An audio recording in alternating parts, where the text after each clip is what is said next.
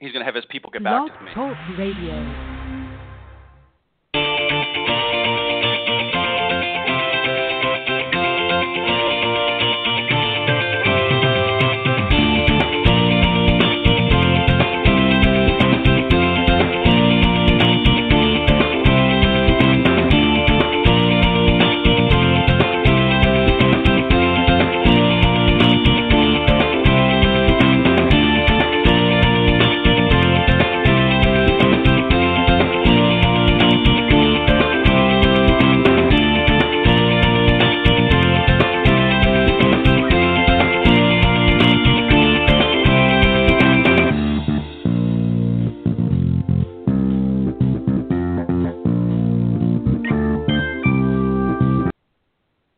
All right, good morning, everybody, and welcome to the Women of Golf Show. I'm Ted Odorico, and right alongside, of course, every week is LPGA professional and Legends Tour player Cindy Miller, and we are the hosts of the Women of Golf Show. Good morning and welcome, Cindy.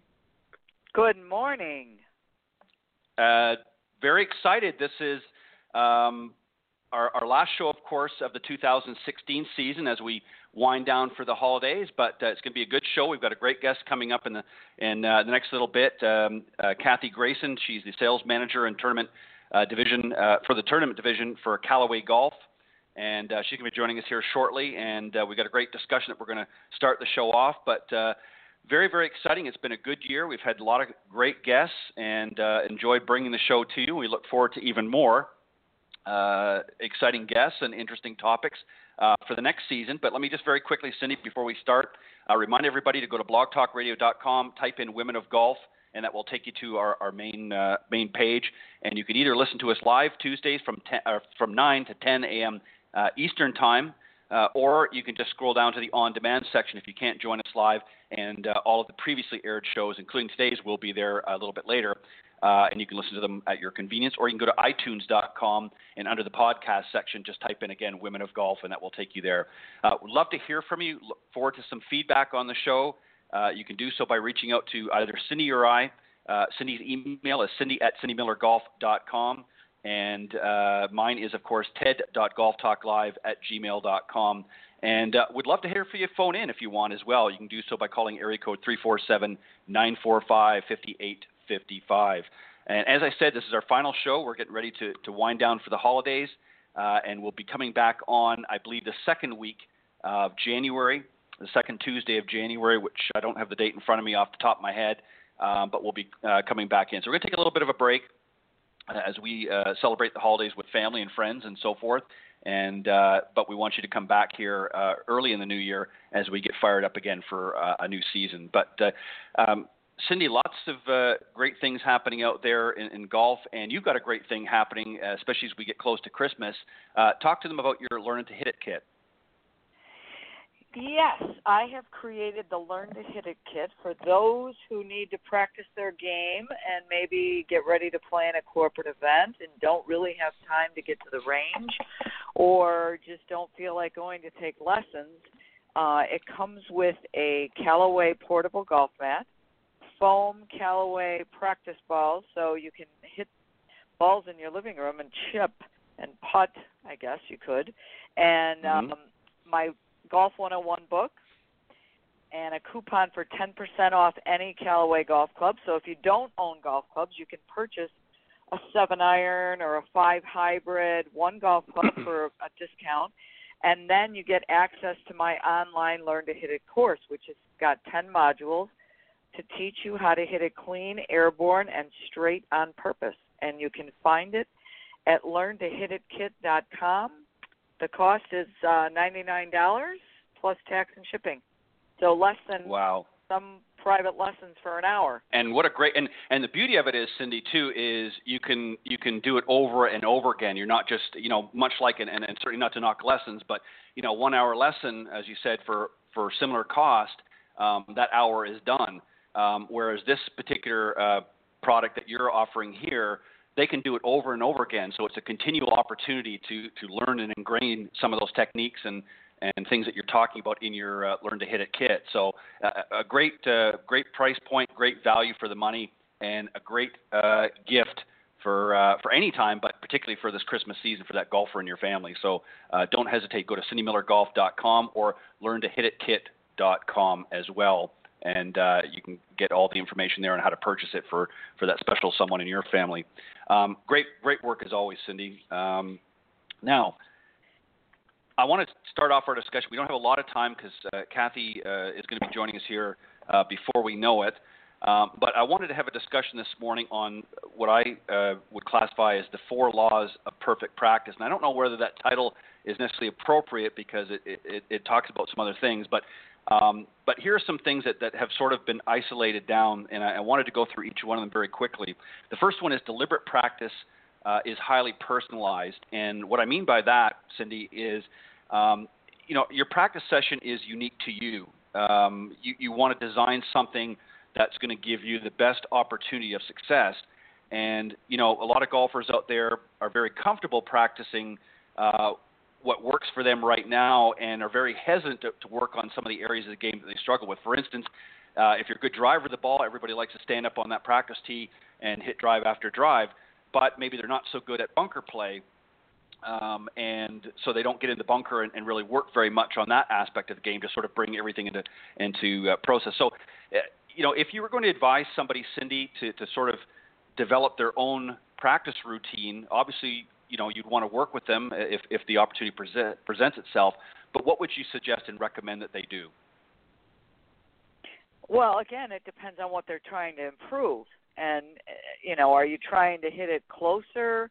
Are you trying to hit it straighter?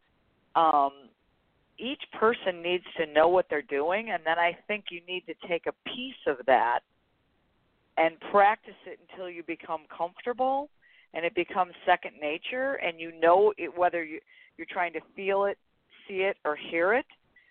And then, and only then, can you learn to own it. Mm-hmm. I just think it's very, very important for you to know what you're trying to work on and try to focus on one task at a time. Right. And I think also, too, Cindy, I think an important component of sort of working on a practice routine, I think you have to be willing to get out of your comfort zone a little bit. And I highly recommend for those of you out there that aren't currently working with a teacher or coach that you seek one out. And there's, literally thousands of them all over the country. And, find one in your area and talk to them and sit down and have a one-on-one with them and discuss what your goals are. And as you often said, Cindy, is why am I here? Why am I, playing golf? What's the reasons behind it? And help answer that question first and foremost, and that will help sort of direct your next steps. But I think you have to be willing to make yourself a little uncomfortable in practice, and that's what I was alluding to earlier. It's great if you're hitting, let's say you're hitting all of your wedges, within a specific distance, and you're hitting them all great. Well, maybe try and choke down on another iron. Take a 7-iron or an 8-iron. And choke down on it and try and hit that same distance because, you're not always going to be faced with that full wedge or that full shot. You might have some in-between shots. And if you've never practiced that, then you're not going to get very good at those shots. Agree, Cindy? I totally agree. I'm not sure that you have to make yourself uncomfortable. I think you have to push yourself. Right. And I think you need to be very aware of what you're trying to do. And then I think you need to focus on that. And depending on your personality, do you tend to want to do more than one thing at a time, which would be, I'm guilty of that. I need to know my why. So, again, I'm trying to work on my game for the 2018 Women's U.S. Senior Open, okay? Mm-hmm. So if right. that's the case, what do I need to do? I need to become more comfortable, confident, consistent. I need to learn how to hit shots where it's scary. How scary are U.S. Opens? The most scary tournament you'll ever play in your life. It's so long, it's so hard.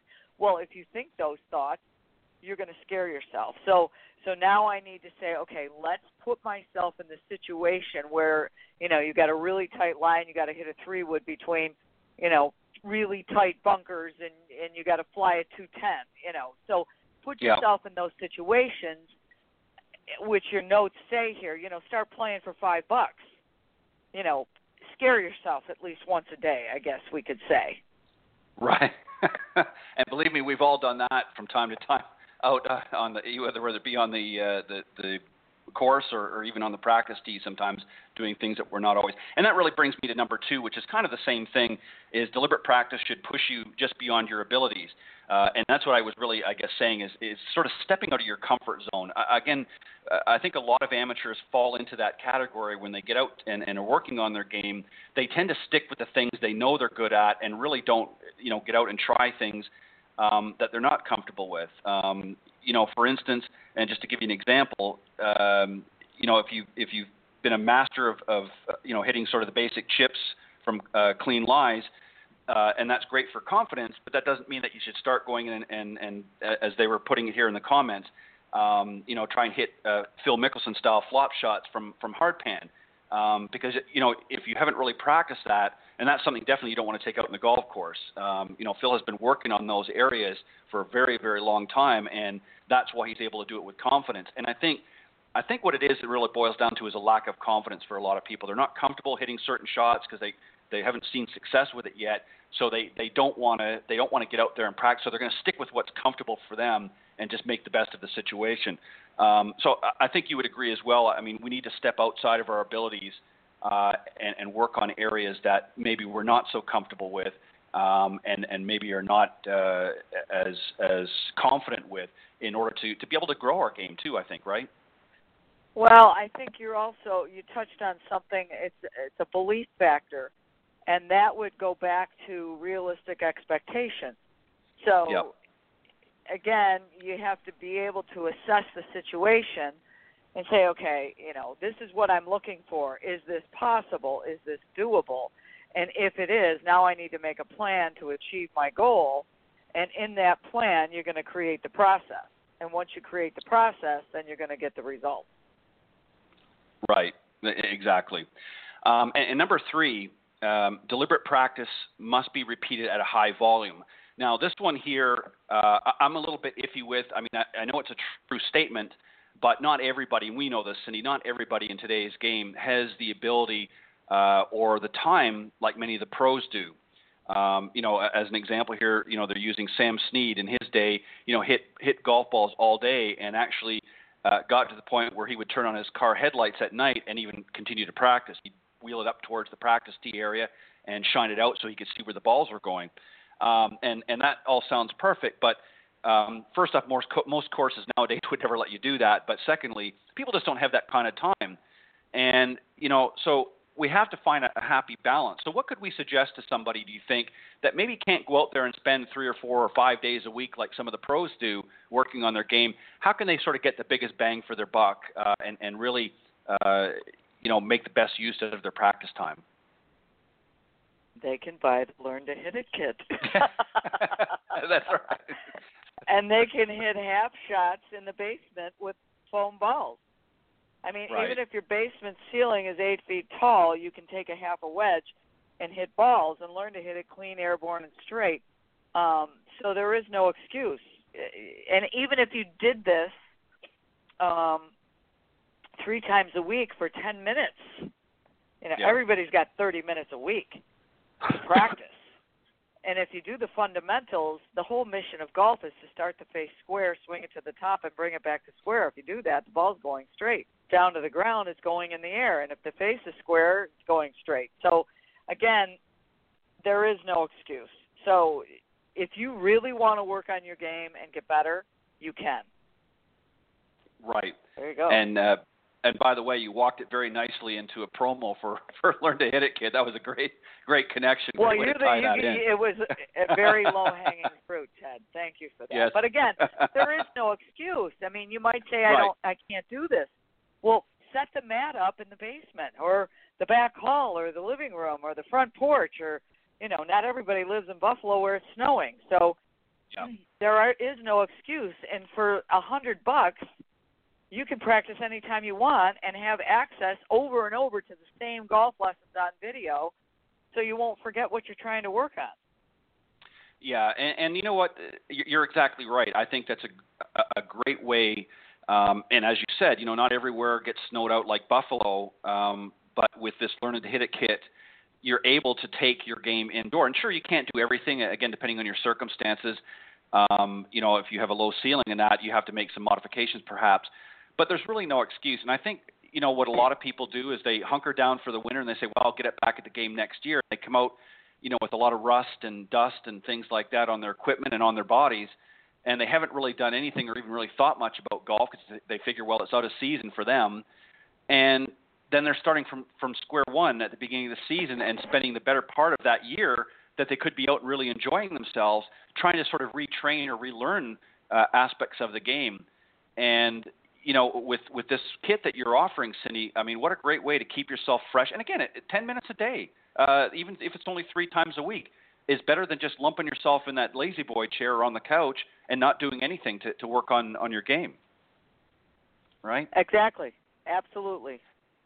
So we're not giving you any excuses here, folks. I mean, we want you to get better, and we want you to go out. Obviously, first and foremost is to have fun, and the only way to do that is to put some effort into it. It's not going to just come in a dream at night. You've got to get out there and put some effort into it, and the more effort you put into it, obviously, the better results you're going to get. That's why we're here. You want to have fun. You want to have Sure. fun, and if you can hit it a little bit better, and the ball kind of goes where you're hoping it will, it's going to be way more fun. Sure. And I think the biggest criticism I have for most of the folks out there is they're trying too hard for perfection. They're trying to hit it too perfect. They're trying to, get those perfect shots and have that perfect score in their mind, and they're not realistic in their expectations. It takes time. The pros didn't just wake up one morning and, win the Masters or the U.S. Open or what have you. They had to work at it, and that's not to say that that's what your goal might be, but if you want to improve, you've got to be willing to put that effort. The fourth and final one is deliberate practice requires continual and specific feedback, and that's highly important. Obviously, optimally, you want to work with a coach or a teacher, but failing that, you obviously want some kind of sound feedback, even if it's just a buddy coming up there, maybe videotaping your swing, or just kind of having a set of eyes to see. And, what was interesting, Cindy, about this one was Tiger Woods. And Hank Haney, of course, who was a coach of his at one point, had written a book. And in the book, he talks about it. It was called The Big Miss, by the way. And he was Woods' coach from 2004 to 2010. And he observed on the range that Woods would rarely hit more than 25 balls before taking a seat in his cart, and where he would stare silently and think about what he was doing. So he was mentally preparing himself. He wasn't just hitting ball after ball after ball. He was also taking time to mentally visualize what he wanted to do, visualize some of the areas that he was having difficulty in, and trying to, correct them in his mind before he went out and played his round. So he prepared mentally as well as physically, and a lot of people don't realize that. And Cindy, the importance of feedback, how important it is, when you're working with your students, that how critical that information you give them is going to help them down the road. Talk a little bit about how you try to make sure that the students are getting that important feedback from you. Well, I'm going to change it back to the ball because, in my opinion, the ball is the greatest feedback. It's the evidence of what you've done with the club. So if you can understand the process and how to hit it clean, airborne, and straight on purpose, and then each shot you take or swing you make and attempt to hit the ball, it will tell you what you've just done. So if you can learn that, I mean, you need the feedback, the initial feedback first, so that you know why the ball goes where it goes. But then you can start to help yourself. I mean, yes, it's great to take lessons, and you need to understand that first off. But the ball will tell you what you did, and it never lies. So, yeah, right. That's the best feedback in the world, in my opinion. Right. I mean, we wish it would lie once in a while, but unfortunately it doesn't, And you can attest to that, Cindy. There's been lots of times you've been out there and everything's just gelling together and working great, and there's other times, you've been out there on tour and things just didn't fall into place the way you wanted to. And as you said, the ball basically told the story. I want to talk about, Cindy, we've still got some time before Kathy joins us, because you mentioned about preparing for the Legends U.S. Open coming up here in 2018. I know you may not want to get into all the specific details, but there's obviously areas of your game that you want to really work on to help prepare. touch on a little bit about that. What are some things that are you're having difficulty with right now? And it doesn't matter what level of player you are, folks.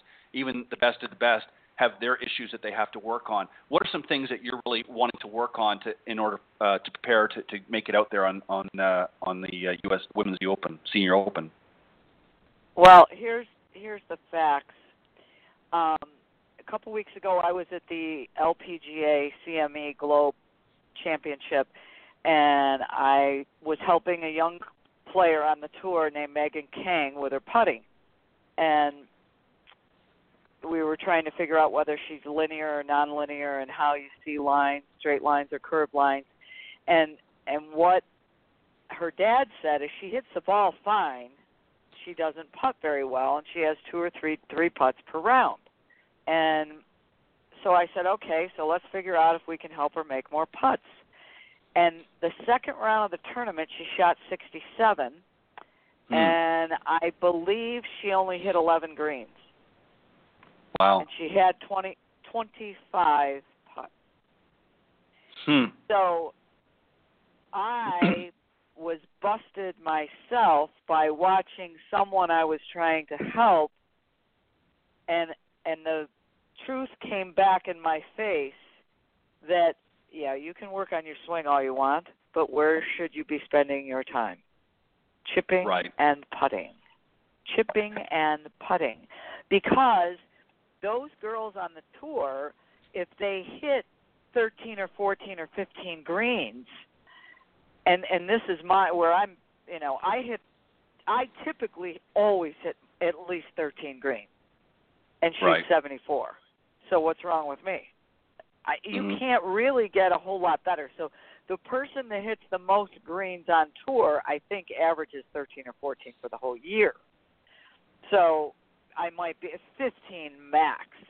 So those people, if they know how to putt, they're under par all the time. So there you go. I got to get a new putter. I got to work on my putting. I got to know how to lag putt. I got to, make putts within 10 feet. If you work on your putts inside 10 or 15 feet, you're going to make more of those. They're going to be for par or for birdie or for bogey, hopefully not, but maybe, because you're going to miss shots. So I busted myself by trying to help somebody else, and the truth came back in my face and said, you know what, go work on your chipping and putting. Well said. And that's true. And it's interesting, sometimes I think we all as teachers, I think from time to time when we're working with a student, kind of come to that realization. We'll see something and think, you know what, that's what I need to do as well.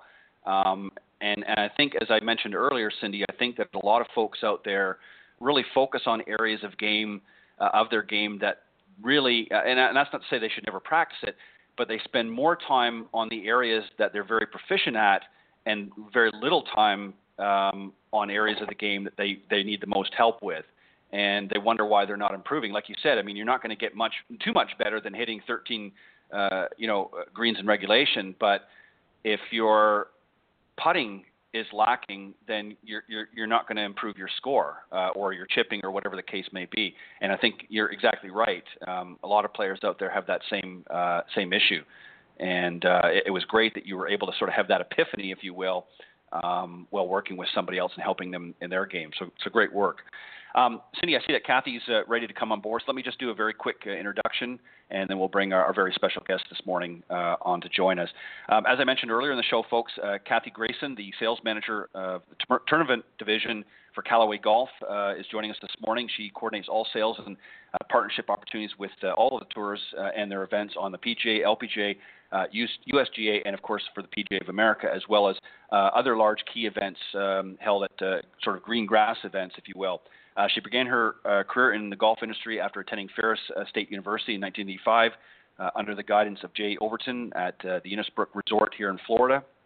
And she's worked in all aspects of the golf industry, including, just here's a few, she was the regional and strategic accounts manager for the Antigua Group in Scottsdale, director of retail for 4 of the top 100 clubs in Scottsdale, Arizona, and also marketing manager for Troon Golf Management Company and the tournament coordinator, for the 1992 PGA Championship and tournament director for the Florida Open and Louisiana Open golf tournament. So please welcome this morning with Cindy and I, our very special guest, Kathy Grayson. Good morning. Good morning. How are you today? I'm great. How are you? I'm great. Thank you so much for having me. Well, we're so glad you're here, but I have to read this thing here. Kathy's one stint outside the golf business was to accept the position of the Director of Volunteers, the United States Olympic Festival in 1994 prior to the Atlanta Olympics. You got to tell us about that first. Oh, my gosh, that was so much fun. Yeah, what a great honor. We actually held the Olympic Festival, which was similar to the trials, what has kind of evolved into the trials in St. Louis and Southern Illinois, and it was quite the undertaking. We had, I think we had over 53 events throughout St. Louis and Southern Illinois, and over 23,000 volunteers. Wow! Oh my goodness! So yeah, it was quite an undertaking, and it took a village to pull it off. But I truly enjoyed it, and would have loved to have gone on and worked for the Olympics in Atlanta. But loved St. Louis and wanted to get back to golf, so I ended up staying there. Wow! Fantastic. Kathy, this is Ted. I wanted to ask you just to maybe give us a little bit of an overview. Obviously, most people that play golf understand who and what Callaway is, but for those that maybe are a little bit newer to golf that may be tuning into the show this morning, just tell them, maybe give them a little bit of a general overview of the Callaway brand. Well, Callaway has been around since the 1980s, started with Ely Callaway, and it's a tremendous company. The last 5 years, we've really gained a lot of momentum in the industry with change in leadership and bringing on Chip Brewer as our new CEO. He is, I can't say enough about him. He's phenomenal and has turned our company around. In the last probably 6 months, we've been number one in every category with the exception of the driver and the golf ball, and we are a close number 2 in golf ball now. And we expect to be number 1 with the launch of our new driver in January, which is a little top secret, so you'll have to wait to the Orlando show to hear more about that. Okay. Of course. Well, and I must confess, though, I'm getting fit for mine tomorrow. Yeah, we have some special people that we've actually shown the driver to already, including our tour players and some of our better staffers. We are making the rounds right now with what we call the Epic Tour, which is similar to what we did last year with our Speed Fest, and different locations in the U.S. where they are getting a preview of the driver. I can tell you that it's revolutionary. There's been some revolutionary technology over the years with when Callaway first brought in the Big Bertha. And then, TaylorMade did the adjustable driver. So there's been little leaps of technology, and this is going to be a very big leap, and it's going to change the landscape of drivers again. So it's really exciting. We're super excited about it.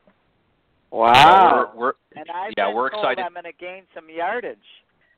You know what? I actually saw it in person a few weeks ago. I was down at East Lake Country Club with our local sales rep, and we had some tournament meetings down there, and we took the 6 professionals out to the range, asked them to bring the drivers that they were currently hitting, and we put each of them on TrackMan.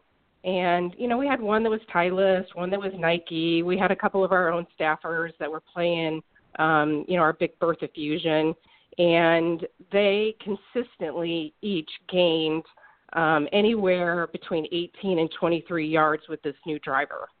Oh, so my goodness. I was personally in awe. I know, every manufacturer, has a launch, and, we all tout that it's going to be the next latest and greatest, but I can honestly say that I was flabbergasted at the distances these guys were getting with this new driver. Wow. What an incredible feat. Well, this changed my life. Yeah. There you go, Cindy. Thank you. Thank you, Callaway. Yeah, you've been wanting some more distance, Cindy. You said that. Let me ask you, Kathy, as well. And I want to switch just to the golf ball for a second, because a common question, I think, Cindy, I'm sure you've probably maybe had this question to you as well from some of your students. But with so many different golf balls, and I'm just talking, of course, within the Callaway brand, you've got so many different golf balls that have different functions, if you will. How does a golfer out there, how do they know what ball that is right for them? Because there are so many out there on the market now. How do they make that decision? And can they be fitted similarly to you would with golf clubs to play the right golf ball for you? Yeah, and, I think Cindy will agree with me. I think you can get fit for a golf ball. There are different compressions, and, everybody has different needs to adapt to how their shot making is. So I do think you can get fit, for a golf ball. We do tout our Chrome Soft to be, the ball for everyone. It's greater on the greens. We do have a new X ball that has a little less spin. But I always tell people that I talk to, especially when I'm at a tournament or at Pro-Am, to go see their golf professional, because they're the experts in, their particular swing and what their needs are. So, LPGA or PGA professional, you should definitely, check with them and get fit for the ball. Absolutely. Yeah. So do almost all tour players use the Chrome Soft? So all the Callaway tour players. Yes. If they play a Callaway ball, do they play the Chrome Soft? The majority of them are, or they're going in that direction for sure. Titleist has been the number one ball for many, many years, and we really just put a lot of R&D into our golf ball in the last 3 years. So I would say yes, that most of our players are moving to that Chrome Soft ball for sure. Okay, cool. Tell us a little bit about that specific ball. What's unique about it? What, based on some of the technology that's in it, and what some of the results that people that are already playing that particular ball are seeing? What is it doing for their game that they've noticed the difference in? Well, I think, again, it depends on your swing. It depends on your swing speed, but it is it's long, and it's also very soft around the greens, and it has to do with the technology within the ball. And it's not something that I'm super comfortable talking about. I'm more on the the tournament side, and I do a lot of partnership agreements with the events. So that technology speak, I kind of leave to our experts in the field as far as our our reps and our R&D guys. So I wouldn't want to say something that's not accurate about the ball. So I'll leave that to the experts. Okay, that's fair enough. I agree. I agree. Leave things like that to the experts. Absolutely. What are some? Sorry, go ahead. Go ahead, Cindy. Go ahead, Cindy. Sorry. Okay, so because you do the tournaments, okay, I think your job is really cool, and I think our listeners would think your job is really cool. So can you tell us, because you travel like all the time. I do. And your job is to make agreements with tour events. So if anyone's ever been lucky enough to play in a Pro-Am, you may have affected their life, yes? Yes, that's correct. So my job tell us is what you do. Yeah, so my job is very unique, and there's probably 4 of us in the industry that do this, maybe a couple more. But it's in the equipment side, there was really just a couple of us. And what I do is I speak directly with the head organization, so PGA Tour, LPGA, Web.com, and we try to partner with them and assist their events on the Pro-Am side. So every tour event, and you don't see this on TV, and I think, this is where, it'll be educational for the viewers. Every event, most events have a Pro-Am. And, these are sponsors, local community businesses that really take the time to invest in the tournament, and they pay money to play in a Pro-Am. So, it's 3 or 4 people with one of the professionals. And, it gives them an opportunity to really interact with the tour players and give back to the community and give back to the tournament. So what we do is I'll go in with the tournament director and we'll talk about, what kind of gifting would we like to give these Pro-Am participants. And, one thing that is really important to me to make them understand is the fact that it is a golf tournament and they really need to support the manufacturers and the businesses that are supporting the tours. So often I go in and they go, oh, well, I'm going to give, an iPad. And my reasoning to them to use Callaway or any other golf brand is the importance of continuation of growing the game and supporting each other. When you go outside of the golf industry, you take away dollars from our industry. And we all know, we've struggled in the past 10 years in growing the game and really keeping this industry strong. So, my message today for all of those tournament directors out there is, support your manufacturers, support your golf professionals, keep it within our own family so that we can, continue to grow this great game. So that's really what I do. What kind of items could be, I know, well, let me back up.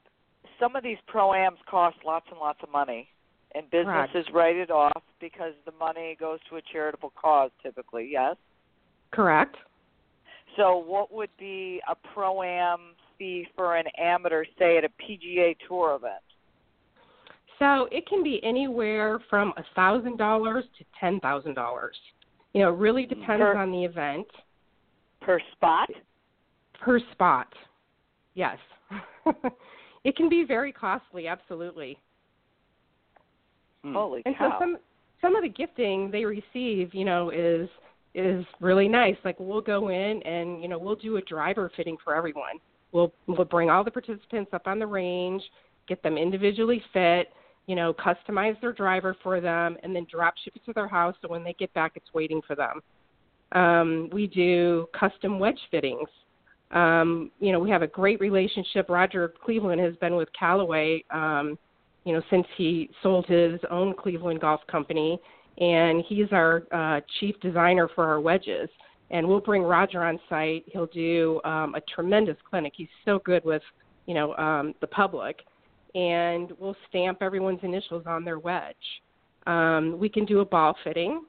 We do putter fittings. Actually, that's where I met Cindy, was at the Women's PGA Championship last year, where we did a putter fitting for 300 of the most powerful women executives in the country who were attending the summit at the KPMG. And it was so much fun, and I think they all, loved their gift, and we actually gave them some putting tips to get them started. So, so we try to personalize it for each event depending on, how much time they have and what their budgets are.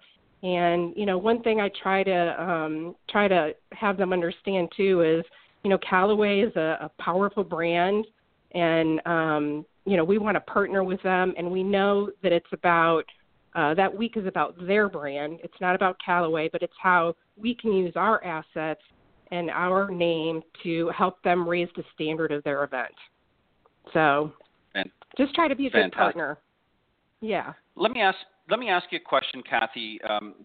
You had made a comment a few minutes ago about, with some of the challenges over the last decade for the golf industry. You obviously get a lot of feedback with the Callaway brand, what some of the trends are, and you kind of follow how the market goes. What has been, in your mind, over the last decade, where and I'm not necessarily talking about dollars here, I'm just talking about growth in the game with the Callaway brand? Has it been in the junior market? Has it been in the women's market or the men, or is it all pretty much even? Where are you seeing the biggest growth right now up to this point over the last decade in golf? I think one of our big goals is to really get back to the grassroots of golf and focus on the golf professional and their membership. Women, definitely very important for us. It's a passion of mine. Cindy and I have had numerous conversations about engaging more women in the golf in golf, and how are we going to do that? And, she and I have shared some ideas. We have a big push within our organization right now to really cater to the juniors, from high school through, college. We really have a big push to connect with the up-and-coming generation. If we don't, golf's going to remain flat. We need to continue to work together, all organizations, the USGA, the PGA of America, the LPGA. We really need to, continue to put our heads together to figure out how to reach this, next generation. They're so, technologically savvy. They're so addicted to their video games and, instant gratification. And golf's right. a sport that, takes some patience and some time. So we really need to figure out, some different ways to connect with them and make golf fun and not a stodgy sport as, some juniors perceive it to be. Tell us what you're doing with these kids, because I teach a lot of kids in that age group. So what can we do? How can we partner together and get these kids excited? I think there's several things. I think, we need to continue to make it fun. I applaud the USGA for implementing that drive, chip, and putt, competition. I think that's phenomenal prior to the Masters. So much fun to watch. I know, I live in Atlanta, and I have a 10-year-old nephew, and he tries out for that every year. So I think we need to continue to implement things like that and, engage, the kids to join in the fun and can make it fun. Don't make it, such a tight competition that, it's not inclusive for everybody. I'd love to see us go in and do some more things in the inner city. I think First Tee's done a great job. Again, I'm hoping we can all put our heads together and come up with something. And I don't know what that something is. I think about it every day is, how can I be a mentor to a child or a group of children and get them more engaged in golf? Maybe that's through the Boys and Girls Club of America or Big Brothers and Big Sisters. But I think we need to continue to reach out to those organizations and get these kids involved. And we need to make it accessible. Right. I just moved from Florida, and I coached a First Tee team down there, boys and girls team. It was, a combination. And it was really difficult to find a golf course that would allow these kids to play 9 holes after school. So, we need to continue to push these golf professionals and these private golf clubs to allow these kids to have the opportunity to, learn the game. You raise that's a fantastic point, by the way. You raise a very interesting point, Kathy, because I actually had heard a similar story in Florida, and I won't name the area, but that they were having that same difficulty. They had something around 1,300 kids involved in the First Tee program, but were having difficulty getting courses to sort of open their door. And I wonder if the clubs, I realize, I understand how the private clubs work, but I'm wondering if they're doing themselves a disservice by not opening those doors, because as you, I'm sure, are aware, and it's not in every case, but many of the private clubs across the nation, their memberships are dwindling as people age and, of course, pass on, and the next generation isn't falling in line as it did at one time. And there's going to come a point in time where some of these private clubs are, and already some have, are going to end up closing the doors because they're not going to have anybody playing there. So I think it would almost be to their benefit, would it not, to open their door and get other programs coming in there and piquing that interest in some of these youngsters that maybe at some point down the road may choose to become a member at that particular facility. I totally agree with you. I mean, we see it happening already. I mean, you just mentioned it. There are many golf clubs that have closed their doors already. Sure. So, one person I really want to mention who I admire, I don't know him well, but I was in Arizona for a while, is Brian Whitcomb. And Brian had a golf course in Arizona that was just for kids. And my son would have to call. Oh, he'd have to call and make a tee time. He'd have to make the tee time. The parents were not allowed to call and make a tee time. And then the parents could play for $5. And it was a little executive golf course, but the kids loved it. The pro shop was all kids apparel, and it was a phenomenal idea, and I would love to see that catch on in other communities around the country. You know, that's another great point, and actually I just had this conversation last week, very similar conversation. And, you know, when I was growing up, before I got an opportunity to play out in what I would call a regular golf course, I was introduced through some of these executive courses that were in my area. They were very inexpensive compared to some of the regular courses, and it was a great learning. And I think I would like to see, I know there's still many around, but I think I would like to see more, especially in maybe areas like you said in the inner cities if they've got the ability to do so, and a very low, inexpensive way of introducing somebody into the game. And the other thing, too, is there's a lot of great ladies. We've had some on the show here that are doing initiatives within the school programs of introducing it into the schools. And I think Kathy, and maybe you would agree with this, I think there's a perception with a lot of youngsters out there that their perception is golf is, you know, where all the professionals play, and you know, I'm never going to play professional golf, so this isn't for me. It's not like, you know, shooting hoops out in the, you know, in the park somewhere, or playing, you know, tennis on a public course. Their exposure to golf is what they see on TV, and I think we have to change that perception. That's one part of it, but that's not the only part of it. And I agree with what you said. I think we have to find a way of getting golf on a broader scale, and these are some of the women that are doing it, getting it into the education system, making it after-school programs. Do you see maybe Callaway and maybe even some of the other manufacturers out there getting more involved in something like that? You know, I would love to hear more about that. That's the first that I've heard about that. Yeah, I would definitely, you know, push Callaway to get involved in something like that. You know, from my perspective, you know, I grew up, I was an athlete. I played basketball and softball, and you're right about the perception of golf. You know, I always thought, well, I'm never going to, you know, I don't want to be a golf professional, and, you know, golf's too expensive. It wasn't something that, you know, my family could afford. So every once in a while we'd go and, you know, I would caddy for my dad on the weekend, and I thought it was so boring. But as I sit, you know, 40 years later in the position that I'm in, I'm so grateful to the mentors that I had who introduced me to the game and made me realize that, you know, it's a fun sport, and it's also an opportunity to engage in corporate activity. You know, there's a lot of business dealings that are done on the golf course. There's also, you know, friendships to be made. You know, I have friends all across the country just because of golf. And when I was younger, I would have never in a million years thought that. And, you know, the other thing is golf is something you can play your entire life. You know, my basketball career ended when, you know, I blew out my knee, and, you know, that was the end of it. I was done.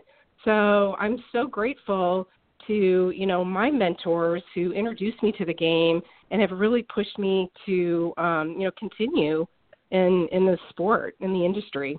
So I'm very thankful. Yeah, and you're exactly right, Kathy. I mean, you know, a lot of other sports, especially high-impact sports, there comes a point in time that reality checks in, and we realize we can't, you know, do them to the same level, and whether it be for injury or other reasons. But golf is something that people can play well into their 90s, you know, if they so choose. So it's really a game for all ages. But as I said earlier, and you support, I think there is that perception out there that golf is, number one, it's too expensive, obviously, but it's for sort of an elite category of players. And it goes back to what Cindy always talks about, you know, why am I here? Why do I want to play? Well, not everybody wants to be a tour player. Some people want to just go out and have fun, and there's so many opportunities and business opportunities, as you just eloquently pointed out.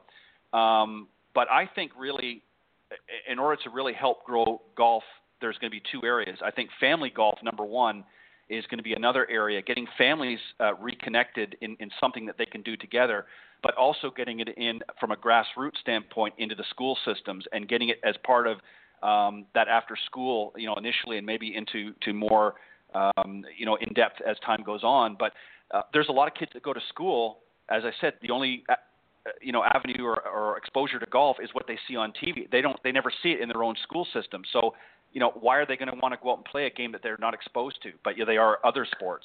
Well, and one other. Go ahead. I'm sorry. No. I'm done. Sorry. Go ahead. No, one other point I wanted to make about the school system is, what a great sport to incorporate into a non-bullying campaign. Golf's about etiquette. It's about politeness. It's about, congratulating each other. It's about accepting, each other for our abilities and our non-abilities. And I think it's a great sport to marry with a non-bullying campaign. Basketball and contact sports are I don't want to say they're the opposite and they promote bullying, but they're aggressive. They're an aggressive sport. And, yes. Right. And I think you learn that aggression. And I mean, I know I did. I was very competitive and a very aggressive player. And golf is the complete opposite. And it's fun to go out and play with people of all abilities. I'll play with LPGA Tour players, and I can go play with, somebody who's just learning. And, it's just an enjoyable day either way because of the handicap system and because of the, interaction with each other. I think it's a great sport to start at that school age level that teaches them that, you can be involved in a sport. You don't have to be, an LPGA Tour player, and you can compete at your own pace, be accepted, and learn that bullying is just not acceptable at any level, in sports or in school. Exactly. Well, and what's funny is typically it's the quiet little person that can be, the tortoise and the hare, and the tortoise can end up winning. And so exactly right. Agree with you. Yeah, I'm married to that person who played on tour for 15 years. Can't catch a ball, but played in the Masters 5 times, And everybody laughs, and it's like, don't be laughing at Alan because he's deadly. So how can we do this? Let's do something. I want to change the world. You know what, Cindy? You and I talk about this all the time. How can we change the world? And, I would love to see a roundtable or a summit of some of the top leaders in the industry, especially women, like Donna Oranger and Susie Whaley and Sandy Cross and yourself. And, I would love for us to all get together. We need to do that. That would be phenomenal. Kate Cunningham, the list goes on and on. Gail Graham's a former LPGA Tour player, a very good friend of mine. She loves working with the kids. She's phenomenal. If we could all sit down and put our heads together, I think we could really come up with something phenomenal. I think we really could. And I agree. Let me just throw 2 additional names in there because they're currently running some great junior programs that are not geared for funneling into tours. Obviously, maybe at some point, maybe some of the people that are involved, some of the kids involved may aspire to be that one day. But 2 great ladies up in New York. First one, Kate Tempesta, who's been a guest on. She actually takes kids out to Central Park and has some different games and things that they, golf related out there. So obviously, even in a big city, there's way, and she's been doing it very successfully. And the other one is out in South Carolina, Nicole Weller, who, Cindy, I know you're familiar with. Does some great junior programming out there as well. Very passionate about it. So they would be 2 great ladies to maybe include in your panel. I think I'd like to make a suggestion for you guys to consider, because I've thought about this at length as well. Obviously, you can't just sort of bust through the doors and just offer all of these different programs.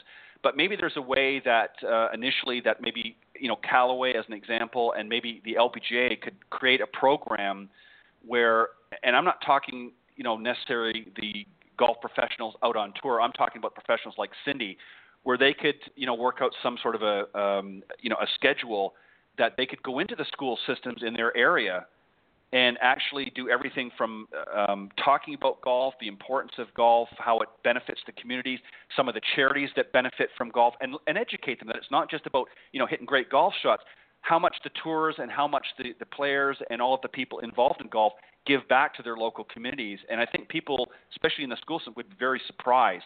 And then educate them about golf, that it's not just some stodgy old sport that, is for aging old, retired men down in Florida, that it's so much more and how much it's grown. And I think an education program that way to start, in conjunction with a great manufacturer like Callaway, might be a way to get your foot in the door and see what happens from there.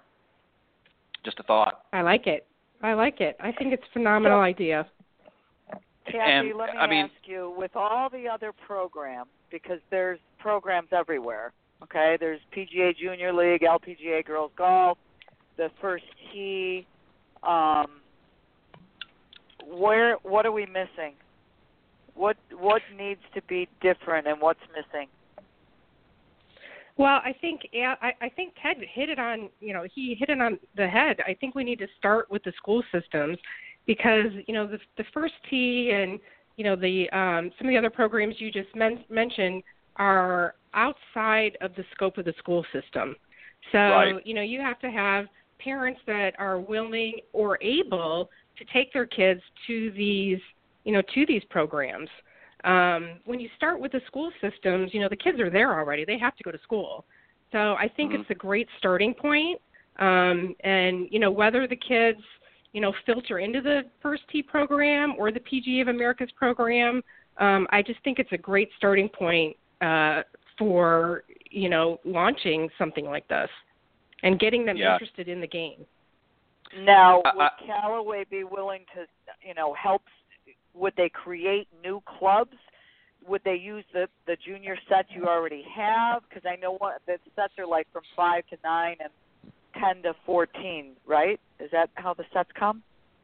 Yeah, and I think that's running before we walk. I think we have to walk first and come up with a program before we move into what equipment does every child need, and because I think that goes back to some economic factors within their family life. So there's ways to get clubs in kids' hands, and I think if it was a viable program and something that was that helped grow the game, Callaway would certainly look at it.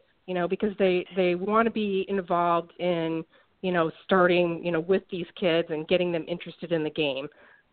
So I think we need to put the program together first, and I think that there are ways to get some clubs in kids' hands for sure.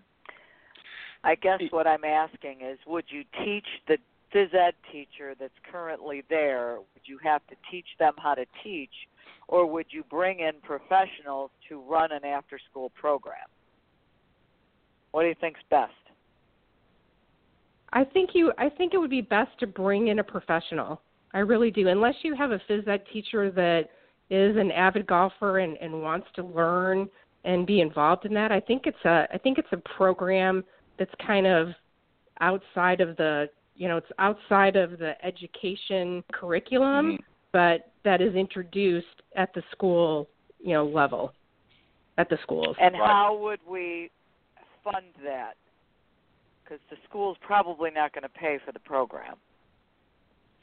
No, again, I think, we need to rely on the local golf professionals, and corporate donations. Absolutely.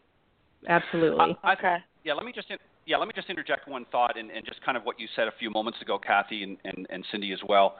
I think we got to be careful, and I think one of the problems has sort of been putting that cart before the horse. It's great to get the clubs in the hand, but I think first and foremost we need to put a bug in their ear. We need to get them interested in golf first. And those will flock. They'll find a way. If there's a will, there's a way. People will gravitate. The First Tee and all these other great programs are great, but those are people that are already exposed to golf, that have an interest in golf, and they're coming out to these different programs to partake. But there's many, many kids that have never had any exposure. And I think the first step, in my opinion, would be let's educate them about golf, what golf is about. It's not just, as I said earlier, and educate them first before we jump in with all these great programs. Because schools, if they feel the program is viable, they will somehow work it into a budget. They will find ways of budgeting, and even if it takes outside corporate help, and that's a great selling point to the corporate, is if they want to grow their businesses, as you said earlier, Kathy, with corporate golf and things like that, what a great way for them to get involved in the school system to give back. So there's ways that Callaway and the golf professionals can partner with other corporations in helping fund some of these programs. But I think first and foremost, I think we need to get into these systems and show them some models outside, not necessarily First Tee, but some of these other where they're just exposing kids to golf, not necessarily putting equipment in their hand, but exposing them to the game and educating some of the benefits that they can get from golf, both in the industry and outside the industry in a personal situation, and then let the sort of, nature take its course from there. I think that would be maybe a better way to approach it rather than just, running a bunch of after-school programs, because, again, not every kid's going to qualify for that, and not every kid is maybe going to have the resources or the parents. And the schools aren't just going to put it in their budget if they don't feel there's something in it for them. So I think we need to educate them, and I think a way to do that is to have somebody like Cindy and many others in her field go into the schools and have these discussions, in a presentation format, and then let it go from there and let the school boards and systems decide, hey, this is something we would like to have in our school system. Yeah, that's a good point, and I completely agree with you. I think there needs to be an introduction to the game. And, it's kind of why I brought up the bullying campaign that's going on right now. I think it ties in nicely with that campaign, and I think that is such a priority for the school systems right now, that, to have somebody come in and be part of that and introduce golf and talk more about life skills and what golf, can do for them, not only as a sport, but as a stress reliever, as a way to make new friends, to be involved in a sport that's not, you don't have to have a ton of coordination. It's a different avenue to move forward in life. And, to be involved in something that you do see on TV that could be, possibly in your business life, could be in your college life. It's a life skill. It really is. Right.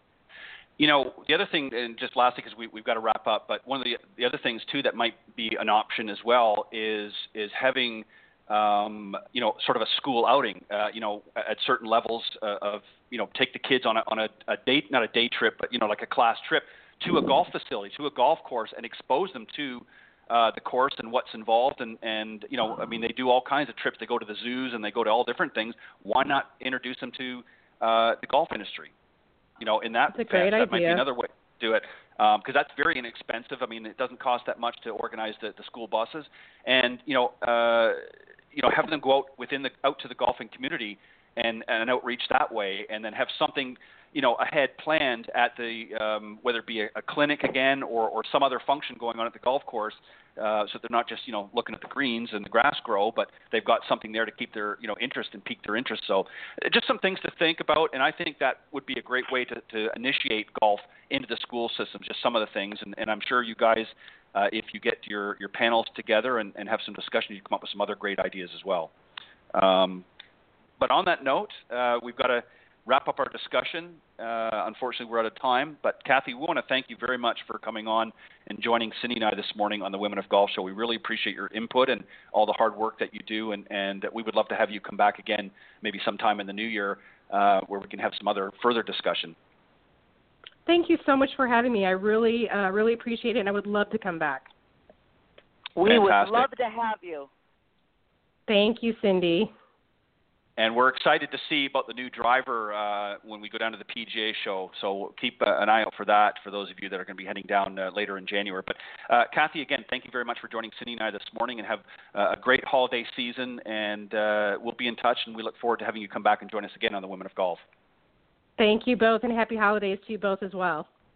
All right, thank you. Thank you. Bye-bye. Bye-bye. All right, that was our very special guest, Kathy Grayson, and I know we ran a few minutes over, and I apologize for that. And Cindy, I know you've got to go as well as I, but again, we want to thank a very special guest from the Callaway Golf brand, Kathy Grayson. She's a sales manager of the tournament division for Callaway, and has lots of great ideas and lots of fun things going on at Callaway and exciting things happening. And on behalf of Cindy and I, we want to thank her again. But we also want to thank you as we wind down the 2016 season and get prepared for next year. We'll be coming back, I believe, the second week of January, the second Tuesday in January after a long break through the holidays.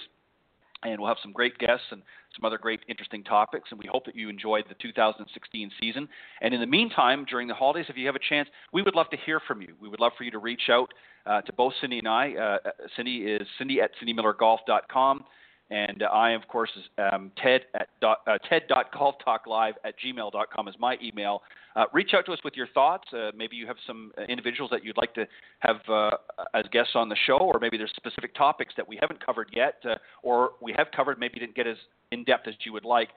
Please let us know what you'd like to hear from us on the show, and we'll do our best to put those together. But again, on behalf of Cindy Miller and I, thank you very much to all the listeners from around the world for tuning in faithfully each week to the Women of Golf.